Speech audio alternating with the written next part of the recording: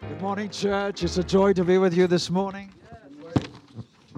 Happy New Year. While worship was going on, I saw a vision. And I've been in the U.S. now for about 21 years. And so I love the snow in the sense of like to see it, not experience it.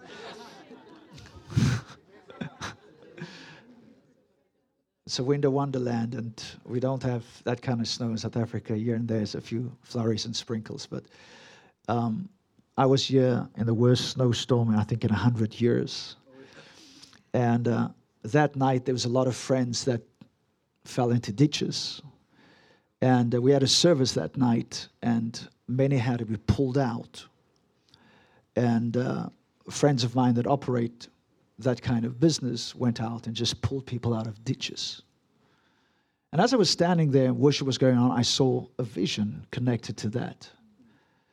And I felt that the Lord was speaking to you, Pastor. And then our brother came up and shared the message of hope, and he connected it to Abram rescuing Lot. And I kind of saw that you were the one that was driving the rescue vehicle. And the cars that landed in ditches represents ministries that God has positioned you to very uniquely pull out of ditches. I felt the Lord said that like Abram, who went to recapture his nephew Lot, whose destiny has been hijacked in battle.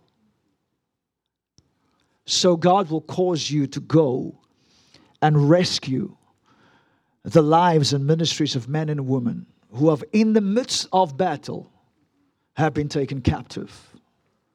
And God will deliver them and set them free by a mighty arm. And there's a mantle, like as it was with Abram, that is upon you as a father in the kingdom, to heal, to restore, to raise up, and to bring back on track and on course those who have gone into the ditch of life through whatever reason it was. But God has graced you specifically to be able to reach out and to pull them out and to repossession them so that they can finish the race well and finish strong and complete the destiny that God has for them. Amen. This morning I want to talk to you from the subject, decisions determine destiny. Decisions determine destiny. My decisions of today determines my reality of tomorrow. And it's important to understand that choices get us to places. It gets us to people. It gives us access. It releases provision. But choices and decisions can also get us off track. But the good news is the very same choices that got us into that place, if we redirect, if we become aware what is the direction and make choices again, we can be redirected back to the course and the purpose that God has for us. And I'm encouraged by the word that God has given for this year. Forget the things that are behind you and stretch out for that for which God has taken hold of you for. But if my decisions have positioned me geographically or positionally out of course, it is hard to forget the past if I'm still trapped in it. So the decision does start with an internal awareness and revelation.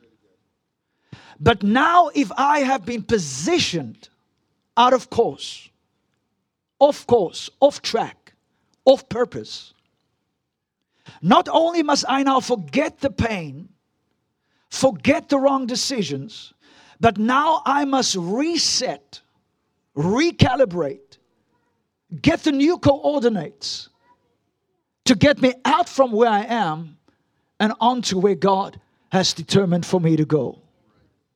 I love GPS because it represents life in the Spirit. You put in the coordinates.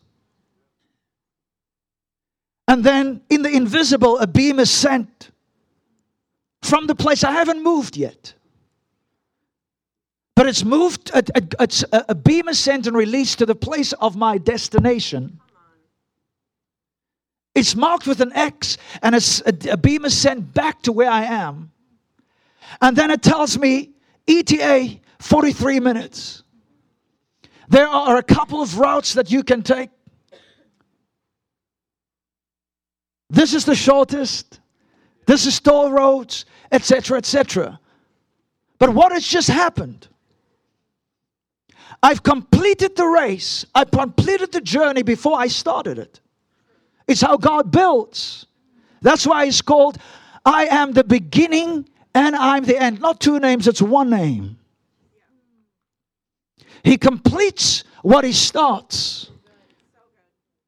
And once you can see the completion, another way of putting it, Romans 8 says, He's the God who calls things which are not as if it is. So He goes right into your future. He X's it, He marks it.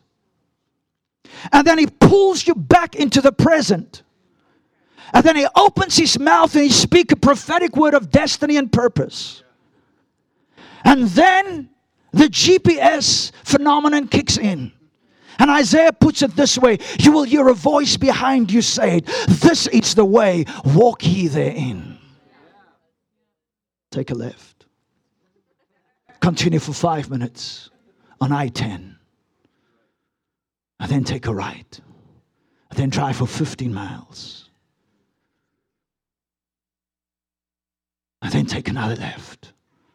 And if you've missed the exit, He will say, at your earliest convenience, make a U-turn.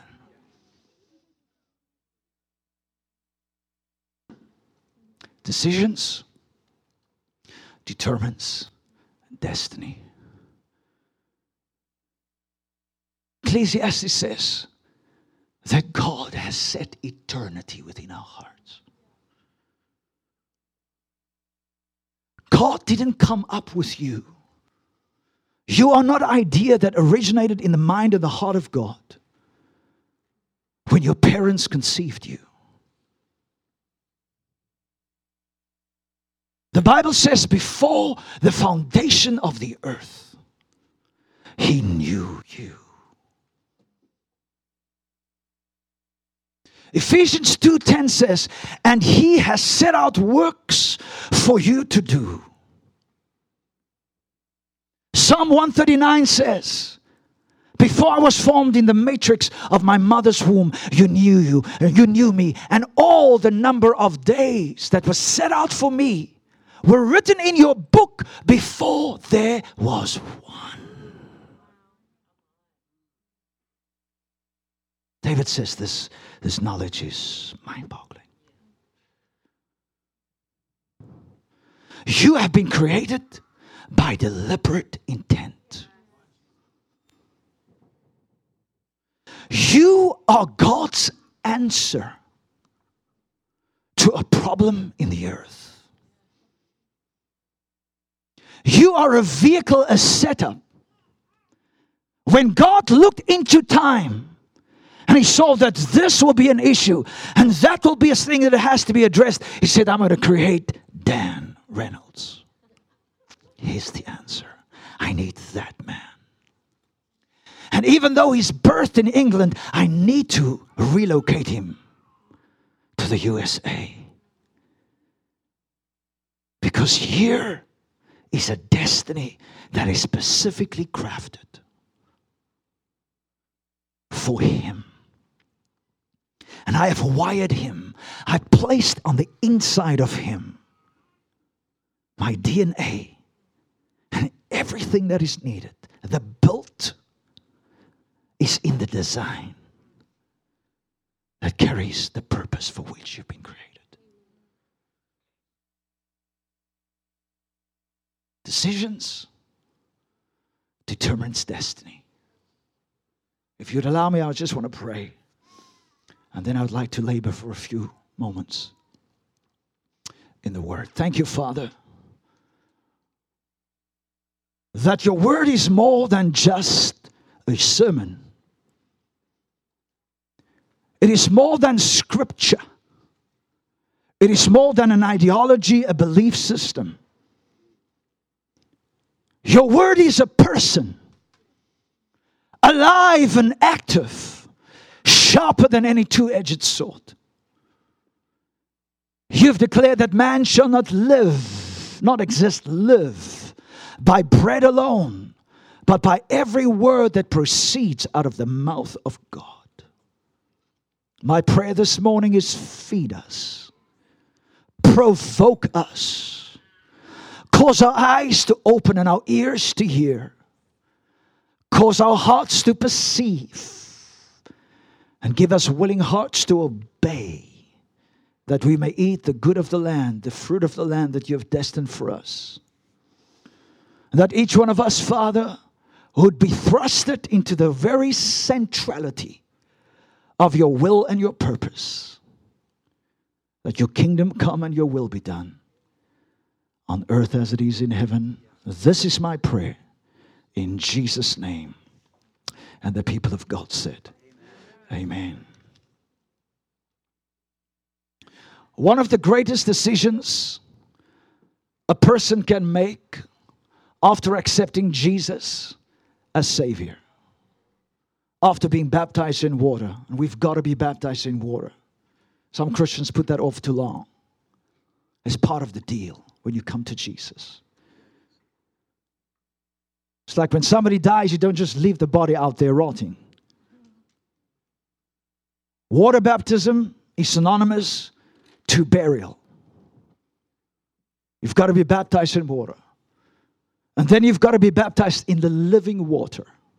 It is impossible to live the Christian life without the person, the presence, and the power of the Holy Spirit. Jesus said, it is advantageous, it is expedient, disciples. I know you've apprenticed with me for 3 years. You were there day and night, seeing the miracles, operated with me. You saw things. You are the most qualified for the job. He says, but you have no business to leave Jerusalem until you are endued. The word in the Greek there is clothed, where we get the word epidermis from. Until you are skinned with the Holy Spirit. The assignment of the Great Commission, the charge that has been entrusted to us to advance the kingdom of God in the earth, it is impossible to execute that trust and that stewardship without the person, the presence, and the power of the Holy Spirit. It is impossible. We need the person of the Holy Spirit. Matthew 25, when Jesus speaks about the 10 virgins, it was not an issue of virginity. It wasn't an issue of purity. It was an issue of oil. And he spoke that in the context of the end of the age, where wickedness abounds, the love of many will grow cold. So we need the Holy Spirit. He has been given us the paraclete as the helper, the strengthener, the advocate, the standby, the teacher, the comforter, the counselor. The one who comes alongside to help carry the burden. Jesus said, don't leave Jerusalem. You will not be able to fulfill this mandate of the Great Commission without the Holy Spirit. If that was true for the church in Acts, how much more true for us in this day of wickedness, where the bowels of hell have been opened up, diametrically opposing the church of Jesus. We need the person of the Holy Spirit. But after Those three key things have been checked. Receiving Jesus as Savior, baptized in water, baptized in the Holy Spirit. I believe the next important thing for a Christian to understand, and we need to understand that from the outset of discipleship, it's not something we grow into. It's what Jesus called us to do. And it's this: to live a life surrendered to the will of God. The next thing that you and I can do is to embrace Matthew 6, verse 10. Let your kingdom come. Let your will be done on earth as it is in heaven. The next important decision after accepting Jesus, being baptized in water, filled with the Holy Spirit, is to make a choice to live a life in the center of God's will. I make the statement, the highest form of living is living on earth in and for the will of God. The most powerful and life-changing prayer for a believer is the one I just mentioned in Matthew 6:10. Let your kingdom come. Let your will be done on earth as it is in heaven. When you begin and I begin to pray like that, we begin to connect with our eternal destiny. We begin to connect with what heaven has called you for, has birthed you for, has purposed you for. And what you are saying, I will be a conduit, I will be a channel for heaven to invade the earth through my life. This is a life-changing reality. Everything will change.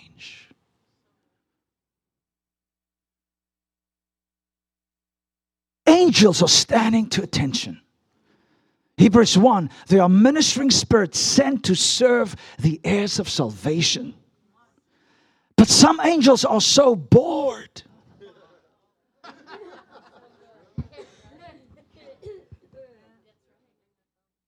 They cannot be an assignment because I'm so off track. Praying baby prayers.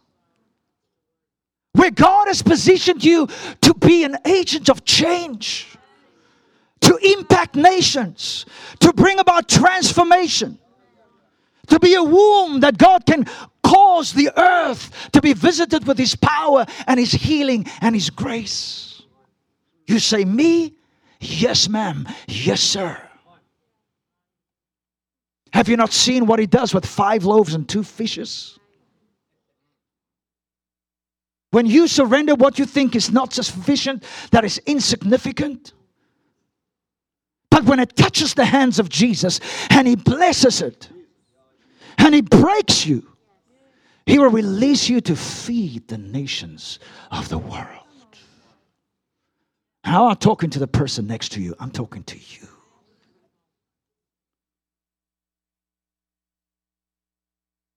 And don't think that it's too late. Don't think that my best years are behind me.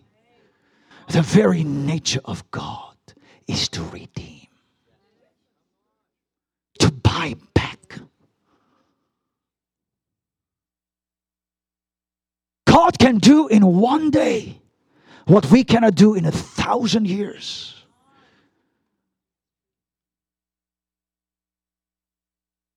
If there is surrender. Because one day of favor is better than 1,000 days of labor, of self-effort. You are God's man. You are God's woman. You have been born for a time such as this. You have to understand God's dealing with you, God's positioning of you, the fact that you were born in that specific family, the fact that God has ordered your footsteps and connected you to where you are right now. There is an invisible hand of God who promises promised that I will order your footsteps in the way that you should go.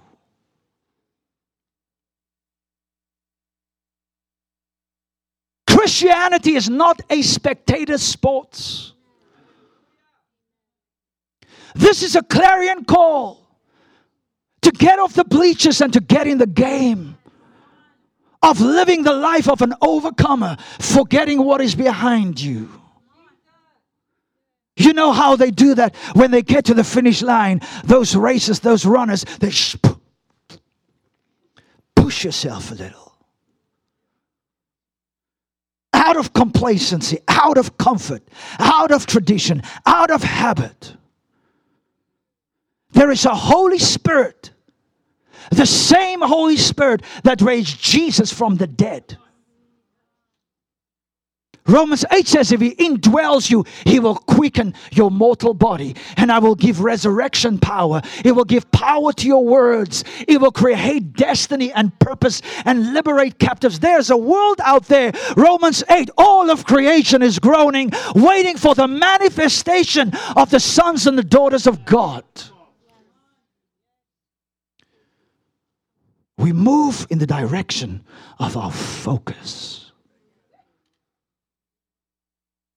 And I become what I behold. As a man thinketh, as a man sees in his mind, and his heart so is he. I cannot rise above the level of my thinking. So Romans 12 counsels us to come into the inner chamber and put on the helmet of salvation. This is where the battle rages. The thing is this, we may be asking God for things that we already have received. The disconnect is blessed with every blessing in spiritual places, in heavenly places. We already have received it. But I am here on earth.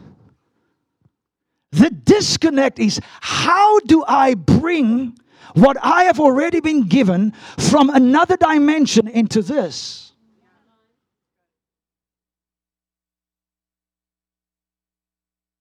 Christianity is spirit life. This is not an organization. Our very DNA, our very existence is spirit. That is why Jesus said, I'm not going to give you the Holy Soul or the Holy Bible. I'm going to give you the Holy Spirit to show you what has been freely given to you. Even though, yes, He did give us the Word. But it's possible, according to John 5, to know Scripture and not know the author of the Scripture. And so Jesus wants to bring us into this vital relationship where we live from heaven to earth. From the place of the finished work. From the place of destiny that has been purposed and prepared for us before the foundations of the earth. When Jesus walked into the earth, you know what He said? Hebrews speaks about, He says, here I am. Here is the body that you've given me. I've been trapped by your will. It has been written about me in the book. That I am the Lamb slain before the foundation of the world. In other words, I have come here to fully align myself with that which heaven has decreed from before the foundation of the earth. And I will meticulously work out and walk out day by day what heaven has set out for me. That is why when Lazarus died, and Mary and Martha sent Jesus a text message to cancel the crusade and to come home because his best buddy is sick. The Bible says he deliberately stayed for 3 more days because he was aligning his footsteps with what heaven has decreed. This is not going to be a healing service. It's going to be a resurrection service. So he had to align himself so that he doesn't dictate to heaven how to live. Tell God what to do because that will make me God. But for God to speak to him so that God would say to him, this is my will, this is my path. Decisions determine destiny. I want to briefly look at this subject in the light of the book of Ruth and in the light of the book of Judges. I'm going to do that by way of summary, and hopefully you can speed up and go through this.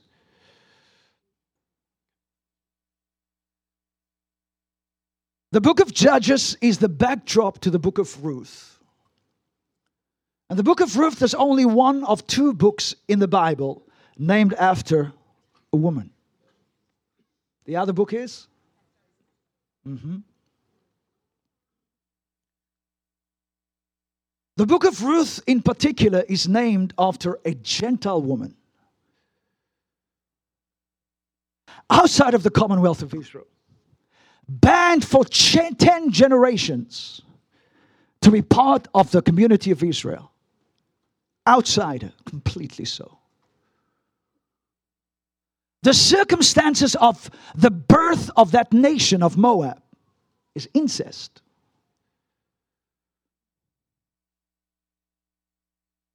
The nation of Moab was conceived when Lot had relations with one of his daughters.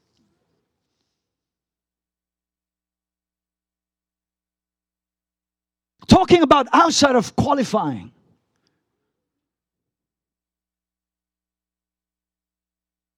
The book of Judges is important because it gives context to the book of Ruth. Because it's the backdrop against which Ruth plays out. And the book of Judges contains many valuable lessons for us as God's people. It's a narrative that documents the failure of God's people to follow Him. Yet, in the book of Judges, we see men and women who God raised up as judges, who had a heart for God, who God raised up as influences in their culture and in their nation, to sound the alarm, to sound the trumpet, to call God's people out of a state of apostasy and backsliddenness.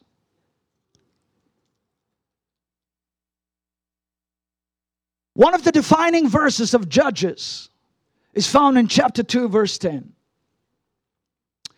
And the Bible says, when Joshua's generation were gathered to their fathers, another generation arose after them. Listen, who didn't know the Lord and who did not have regard for His work. So it didn't take long for the entire nation of Israel to completely walk away from God. They lived in total ignorance of God's will and His ways. And it led to idolatry, cultural confusion, lack of identity, political upheaval, social unrest, economic decline, and ultimately famine. It almost sounds like the prevailing situation in our world today.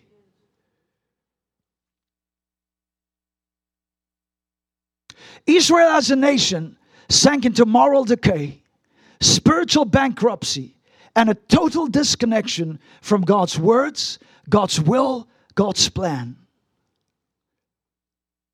And not only did they as a nation veer off from God's purpose and plan, but it impacted tribes within the nation. It impacted families within the nation, right down to an individual. Why am I going here? Why is the Lord speaking about this? It's because to let you know how critical a role you play. Your life matters in the big scheme of God's divine purpose and plan. Sometimes you look at the masses, sometimes we look at Life Church and all the different campuses and we see the big picture and you think, I am just one insignificant person that's playing perhaps not a big role. But in God's plan and purpose, there is nobody else that can take your place. It doesn't matter how big a thing God called you to do or how small. it still remains significant and it still remains necessary for the purpose of God to be fulfilled and completed in the earth. One word from God, one handshake, one hello, one connection. You may never ever see that person again. Could set a life on course with divine destiny. And I cannot even begin to talk about the implication of the ripple effect of men and women who step into destiny. The theme of the book of Judges is found in the words, "And the children of Israel did evil again in the sight of God." The book is marked with a cycle which runs the course of this entire period in the history of Israel. And the cycle is simply this: rebellion, retribution, repentance. God steps in with redemption through the judges. And then there's a time of rest. And the cycle repeats itself all over again.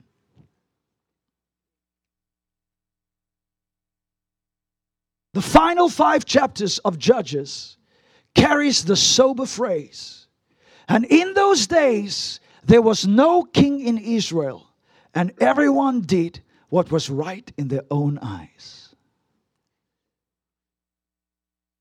So in the beginning chapter of the book it says Israel did evil in the sight of the Lord.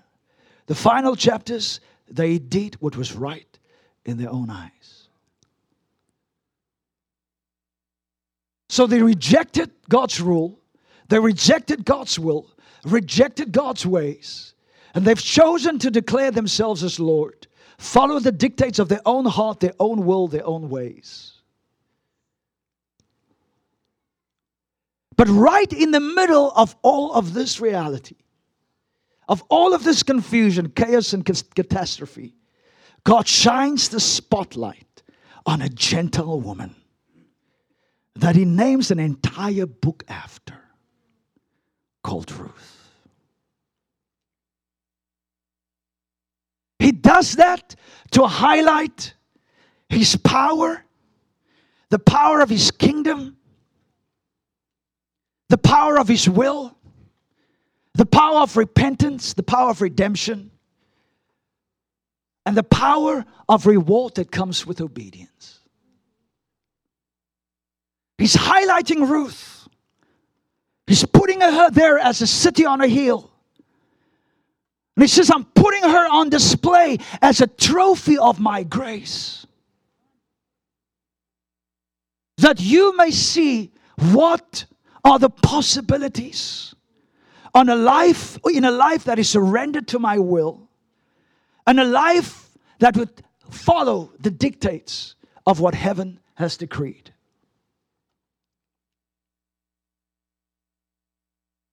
The book of Ruth contains 85 verses. And it has a narrative of God's saving and redemptive power to reach, to touch, to heal, to restore destinies and fortunes.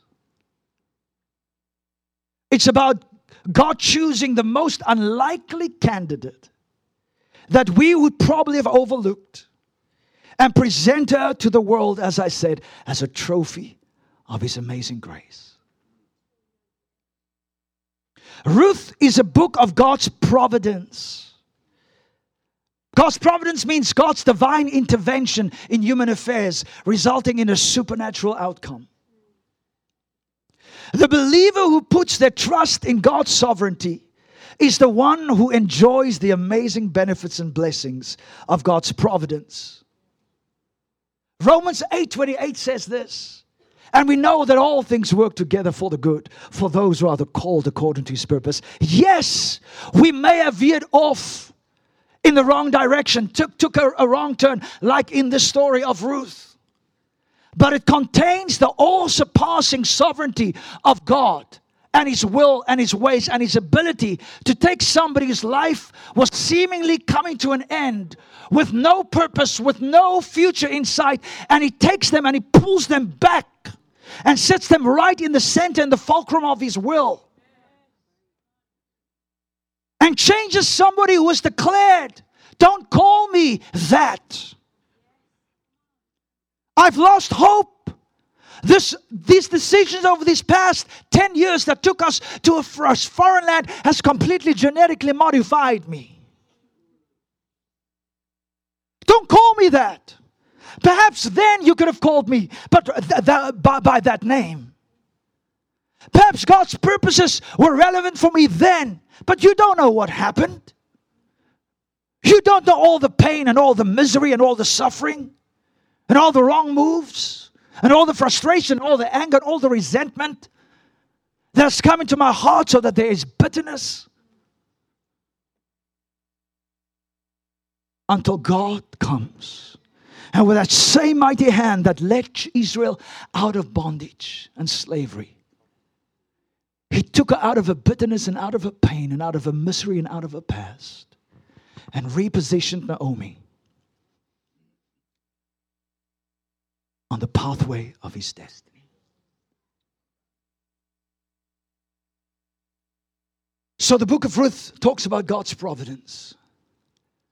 Ruth is also a book of redemption. I'm giving you an overview and then I'm going to get into the punch. It's also a book of redemption. In the New Testament, redemption is always discussed and portrayed against the backdrop of slavery. In the Old Testament, it's connected with land and people.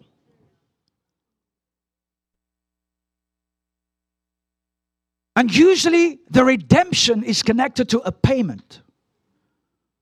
To buy back out of slavery, out of bondage, a person and property. That was the concept of redemption in the Old Testament.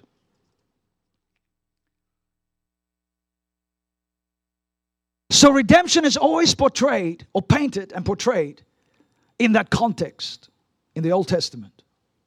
Accordingly, God instituted a law in the Old Testament called the law of the kinsman redeemer, which shows up in the book of Ruth. And one has to understand that to see the profundity of God's work and the prophetic implication that He's unveiling there, pointing to Jesus, our kinsman redeemer.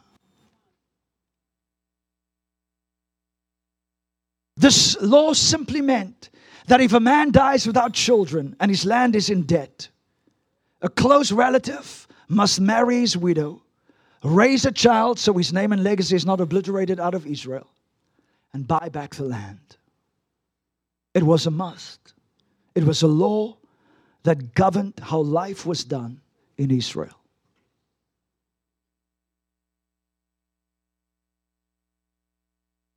It's a prophetic picture of the redemptive work that Jesus would do for us on the cross as our kinsman redeemer.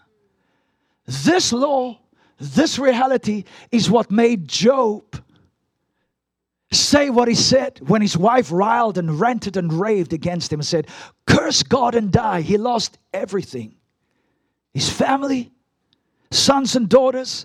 He lost his wealth. He was sitting on a heap of ash with boils riddled all over his body. And his wife said, "Curse God and die." And Job had the prophetic insight. He could fast forward to the cross and see Jesus, his kinsman redeemer. And he opened his mouth and he said, "I know my Redeemer lives, and He will be seen. He will stand on the face of the earth." Job had the ability to move forward into the future, go and arrest his destiny, bring it into his circumstances, and begin to walk himself out of his circumstance and his situation. Not just calling things which are not, but ordering his footsteps in the pathways of destiny. He said, "Woman, you do not see what I see. That my latter end will be greater than my former. I declare and prophesy to you that the destiny that God has upon your life is going to be greater in glory, greater in splendor, greater in size. What God has prepared for you, no eye has seen, no ear has heard. It hasn't come up in your heart. God has a purpose and God has a plan for you, sir, you, ma'am. You may be praying prayers right now. Oh God, I do not know where I'm going. I do not know who I'm supposed to connect with. I do not know where I'm supposed to be. But I'm telling you, when you come into line with purpose and destiny, purpose will position you for provision, for places, and for people.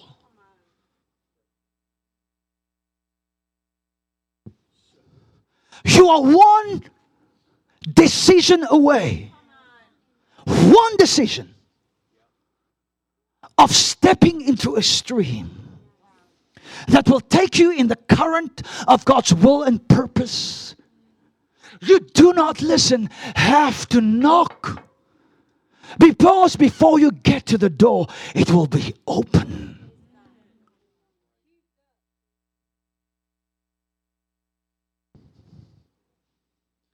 Destiny causes you to live life effortlessly. It brings you into the Sabbath, which is not a day, it is a person. And in the Sabbath day, we cease from our own labors and we enter into the labor of Him. It's the day of the Lord.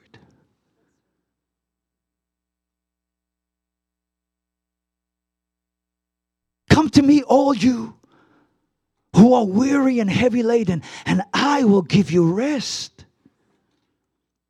Cease from your labors, Israel. What you're trying to earn for 4,000 years, I, through works, I gift to the Gentiles by an act that they did not do, but what I have done on the cross. You mean to tell me that is the deal? Yes, sir. Yes, ma'am.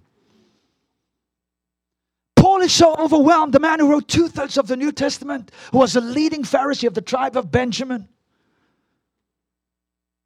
tipped to take over the high priesthood. But when Jesus comes and reveals Himself to him, he's blown away by the revelation of the incredible mercy and the grace of God, that he stumbles to find words to express the magnitude, the extent and the extravagance of God's grace, His unmerited favor, and His mercy, meaning withholding from us what we justly deserve.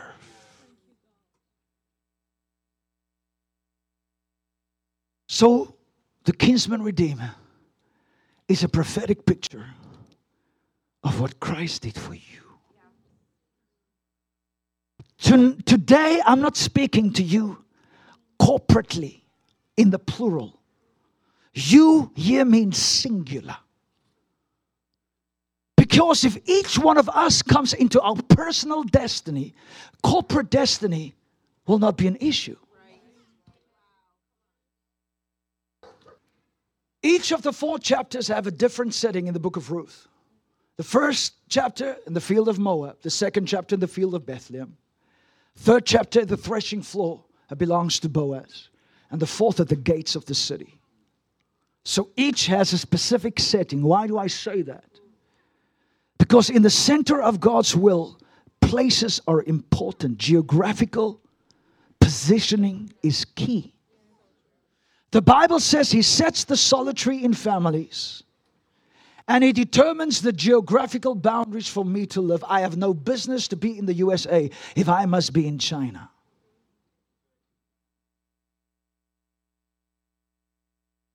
The resources that God has earmarked for me that has to open, both in people, in places, in finances, and whatever resources, will be locked to me if I'm in the wrong geographical location that does not connect to my purpose.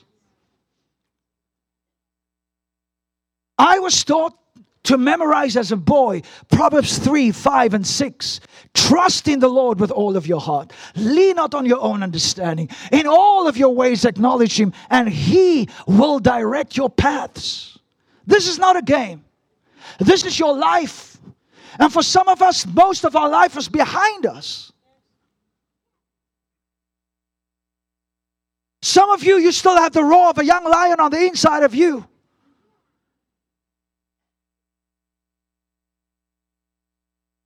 And that is what the book of Ecclesiastes says. In the morning, you've got to roar. You've got to devour your prey so that in the evening of your life, you'll be able to divide the spoils.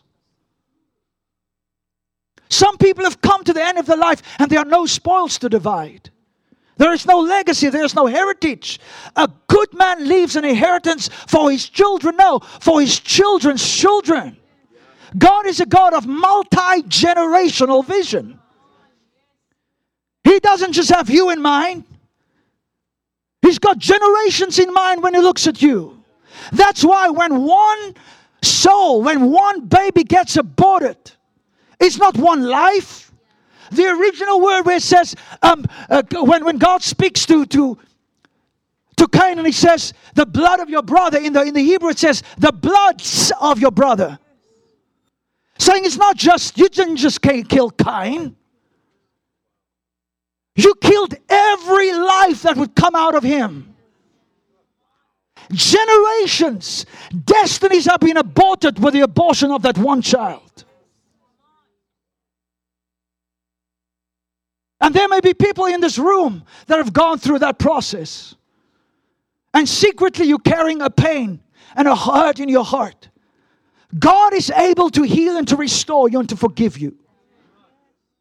And He can turn that which is negative, what the enemy is meant for harm, He can turn that into good. Satan has come to kill, steal, and to destroy. The seed of the woman will destroy the head of the serpent. Word is seed. If Satan can take the seed, that is why he came to Eve and he said, had God really said? He assaulted the seed. Because if you take the seed, hello sweetheart, if you take the seed, He can take the destiny. Because the fruit, the harvest is in the seed. Don't underestimate the little acorn in my hand, because what I'm holding is a forest. Don't underestimate who you are and what you're carrying. Don't even underestimate the circumstances of your birth, the pedigree from where you come from. God specializes in the zeros because He puts the one in front of all of them.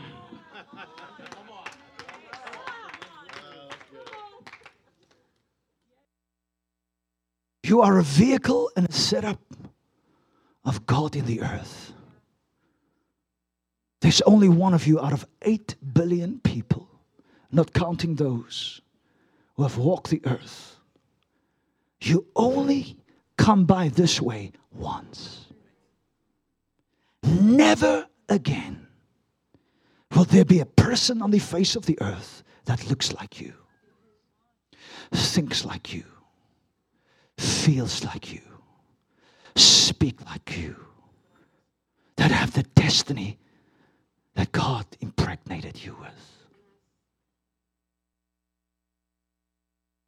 Will the clay argue with the potter? Say, what have you made? Today, this morning, I'm provoking you to destiny. To live the very best life that you can live in the center of God's will. And I haven't even begun with Ruth yet.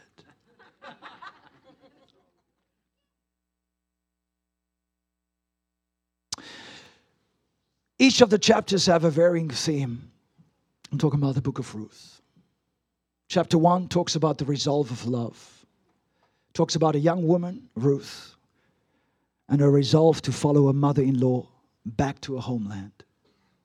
Chapter 2 looks at love's response.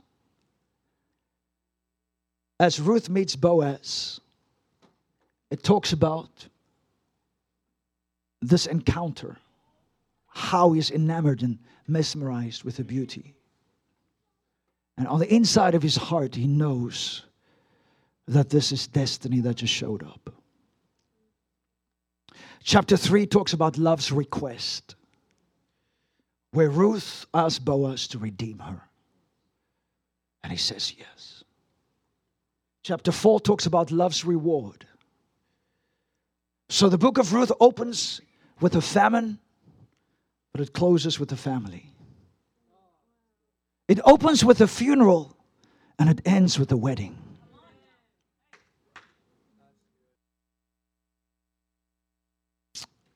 And now for the remaining 5 minutes, let's talk about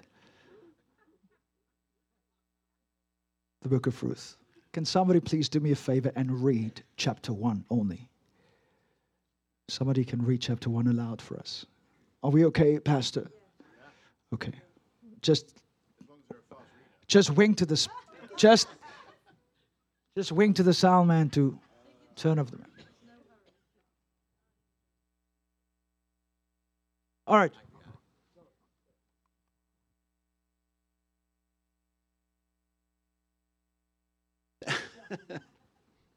In the days when the judges ruled, there was a famine in the land. So a man from Bethlehem in Judah, together with his wife and 2 sons, went to live for a while in the country of Moab. The man's name was Elimelech, and his wife's name was Naomi. And the names of his 2 sons were Mahlon and Chilion.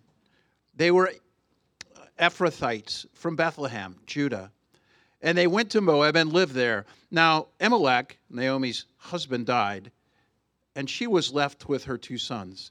They married Moabite women, one named Oprah, the other Ruth. After they had lived there about 10 years, both Mahlon and Chilion had also died, and Naomi was left without her 2 sons and her husband. When Naomi heard in Moab that the Lord had come to the aid of the people by providing food for them, she and her daughters-in-law prepared to return home from there. With her 2 daughters-in-law, she left the place where she had been living and set out on the road that would take them back to the land of Judah. Then Naomi said to her 2 daughters-in-law, "Go back, each of you, to your mother's home. May the Lord show you kindness as you have shown kindness to your dead husbands and to me. May the Lord grant that each of you will find rest in the home of another husband." Then she kissed them goodbye, and they wept aloud and said to her, "We will go back with you to your people." But Naomi said, "Return home, my daughters. Why would you come with me? Am I going to have any more sons who would become your husbands? Return home, my daughters. I am too old to have another husband. Even if I thought there was still hope for me, even if I had a husband tonight and then gave birth to sons, would you wait until they grew up? Would you remain unmarried for them? No, my daughters. It is more bitter for me than for you, because the Lord's hand has turned against me." And this, they wept aloud again. Then Orpah kissed her mother-in-law, but Ruth clung to her.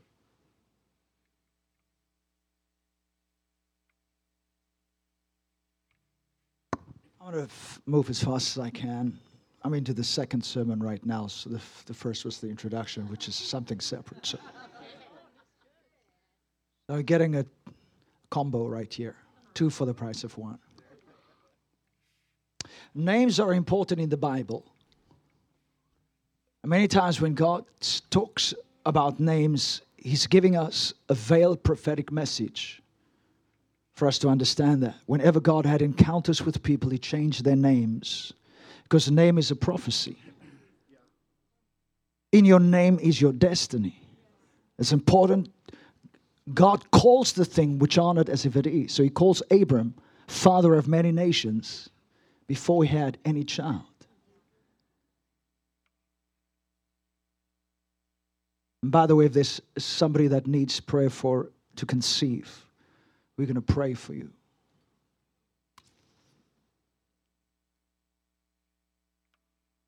So let me quickly run through this and then we're going to land the plane. I'm going to sing from 10,000 feet, just down. All right, so chapter 1, we come across the word Bethlehem. Bethlehem means house of bread. We come across the word Judah. Judah means praise. So it says there was a man from Bethlehem, from the house of bread, who lived in the land of praise, who lived in the land of Judah. This man had a name, Elimelech. Elimelech means my God is king. It means that he carried the revelation wherever he was to go, whenever his name was called. He had to manifest and represent the revelation of the sovereignty of the kingdom and the rulership and the government of God.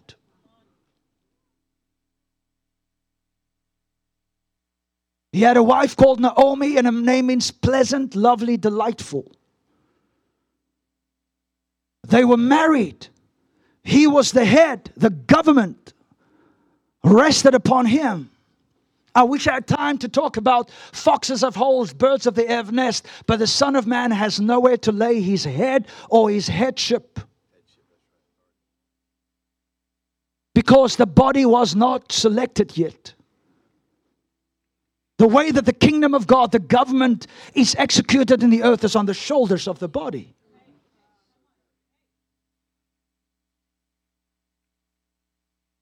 But loveliness and delightful and pleasant was subject to Elimelech. And so if Elimelech would go haywire, if he would go outside, not connect of God's will, she had to follow. They had 2 sons. Mahlon means sickly and riddled with infirmity. Which man calls his son that? Must be somebody that lost connection. Child is born, says to his wife, he looks very sickly and riddled with infirmity. Let's just call him that. And they pronounce a curse over the son. The second born is called Chilion, and it means pining and wasting away. Suffering, mental and physical decline. That is the name, that is the prophecy that they sealed the destiny of their 2 sons with. Every time they call their name, they say, come you sickly and pinely. Come you wasting away.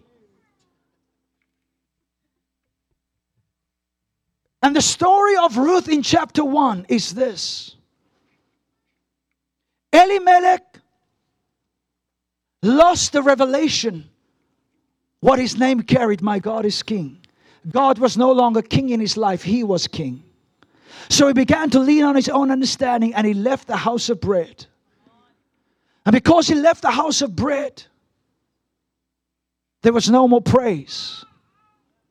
And he ended up in a foreign land, guided by his own mind, by his own will, by his own decision making, and he took his entire family with him. And the Bible says eventually this man died. The revelation of God is king died in this family. The next generation did not have that revelation either, because 10 years later they die. So all the men dies, and the revelation of God is king. Of God is greater than my infirmity. God is greater than my sickness. God is greater than my physical decline. There was none of that. And they passed away, and they never stepped into destiny. And 3 women, eventually they get married. These 2 men, they get married and they die. The one marries Orpah, and the other one marries Ruth. Ruth means faithful friend. Orpah means back of the neck. There comes a time after many, many years of famine in the land of Judah. There comes a time that Naomi hears that God has broken the famine. And there's bread back in Bethlehem. And you know what happens? The Bible says she was going in one direction, and then she decided to turn around. and to face her destiny. And she made a decision to go back to the land where her destiny was locked up. And the Bible calls repentance to turn around. And that is what Naomi did. And I'm closing. When Naomi, who was now the matriarch of that family, when she came to a place of repentance, knowing that she was in a strange land, in a foreign land, having been succumbed to different decisions that brought her to a place outside of destiny, she repented. She turned around and said, I want to go back to the place where God last engaged me. I want to go back to the house of bread. I want to go back to the land of praise. I want to come out of this foreign land. I want to come out of this place that landed me with a broken heart, a bitter heart. And this is what I want to say in closing. When Naomi made that decision, her repentance brought Ruth into her destiny. I wish I had time to unpack this, but let me say this. Orpah left Naomi. She went back to her idols, back to her family, and walked away from destiny. Ruth realized, even though Elimelech, the revelation that God is king, has died, somehow in her heart, Ruth realized the power of relationship. She realized that this woman is a gateway for me to access my purpose and my destiny. And I say that to say this. For some of you, all of you, God has brought you to this place. God has connected you to this ministry, to this relationship. And He holds a key, they hold a key to release you into your purpose and into your destiny. Be careful to disconnect too soon like Orpah. You never hear again of this woman, but you hear of Ruth, who became the ancestral mother of Jesus. The child that she birthed, called Obed, was the great grandfather of David. And a Gentile woman whose circumstances began with incest, who was banned out of the Commonwealth of Israel, became the mother of the God of the universe who manifested in the flesh. She stepped into destiny. But this is what I want to say in closing, or emphasize. She recognized that a destiny is connected to a relationship. To further underscore that, I'm landing the plane. We're stopping at gate 7.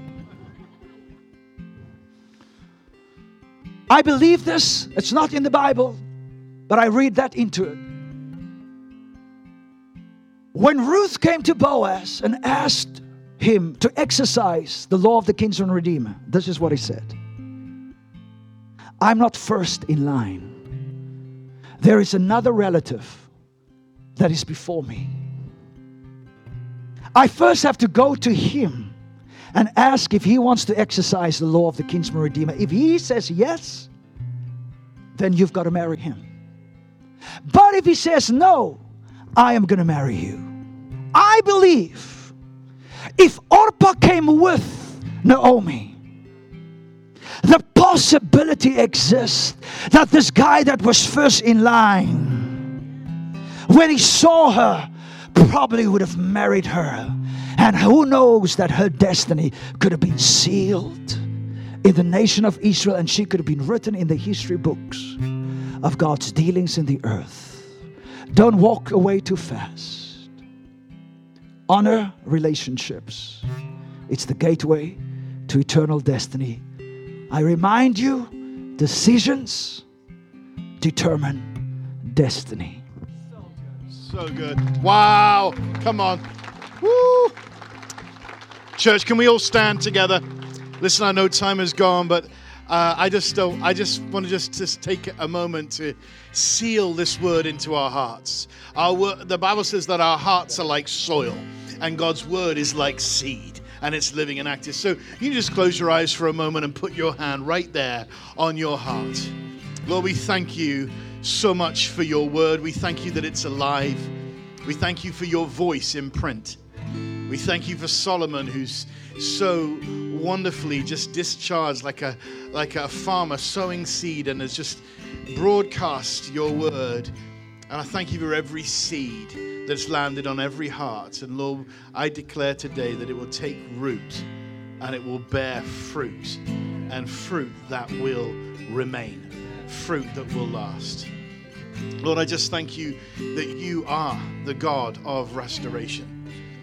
Church, you can keep your eyes closed, but I just want to just pray this prayer over you. There's a few things that he said about redemption, that God is the God of redemption. He's the Redeemer. And any answer that is not redemptive is no answer at all. And I very, very rarely share my testimony, very, very rarely. And the reason why is I hate the fact that the enemy has sown a lie, particularly into young people, that they've got to get themselves a testimony. The greatest testimony is that we get saved from all those things. Come on. And that we never have to go through them. But I do want to say this, and this may shock some of you may never have heard it. But I went through a season of my life where I did so much drugs that I was clinically insane. Some of you may not find that difficult to believe. My mother used to cry on Sunday mornings because I was so out of it. I hardly even knew my name, and she would hold onto my head and say, do you know what I just said to you? And I'd say, no. The strychnine and the LSD and the drugs I'd been taking for such a long period of time had gone so deep into my system. My memory was so bad I couldn't remember anything. And the only reason I'm saying that today is when Solomon talked about the God of restoration, I felt today, before we close, as we begin this year, that God wants to redeem and restore some things. And I gave my heart 100% back to the Lord one day. I was walking in the valleys of a nation called Wales, and someone came up to me for the second time in one day. He said, the Lord has a plan for your life. I won't tell you what I said to the first person that said it, but this second one, I just went, okay, I'm done. I was mad. I was eating fish and chips. I threw them on the table. I got on my knees. I said, okay, God, I give you my whole life, everything, right here, right now. And it took me a while to let things go and understand the culture of the King. That's why we need to find grace for those who are being saved. One day someone prayed for me, and my memory came back instantly. Come on, Jesus. And my memory, even today, as I can remember things when I was 2 years old. I can remember things in my childhood. And I tell my parents, they say, how could you possibly remember that? But you clearly can. And church, it's just the God of restoration. When God restores something, you get back more than you lost. So let's just pray right now. Whatever you want restored, it could be a relationship, it could be something physical, it could be something financial, it could be something relational. Maybe it's something spiritual between you and the Lord. And you once had it and you just want it restored. Maybe it's prophetic insight. Maybe it's a love for the Word of God. Maybe it's a relationship that you just pine and long for and you just want it restored. Maybe it's a business deal or something you feel you messed up and you lost money and you just feel it's gone and you've never forgiven yourself and there's shame attached to it. Maybe it's a sickness that's never gone away. And you think, but God, I want to pray today, but before I do, I want to allow you to receive the greatest miracle, and that's to know Jesus. So first of all, Lord, on this first Sunday of this glorious new year, we want to say thank you, Father, for sending Jesus, for dying on the cross, for becoming sin, for carrying all of our sin, all of our sickness, all of our shame, and all of our disgrace. Thank you for hanging on that tree, for being whipped until you were beyond human recognition. Thank you that you became sin, that you carried our sin, you carried our shame and our disgrace. Lord, we thank you, Jesus, for rising from the dead and conquering death, for offering us, each one of us, the gift of salvation.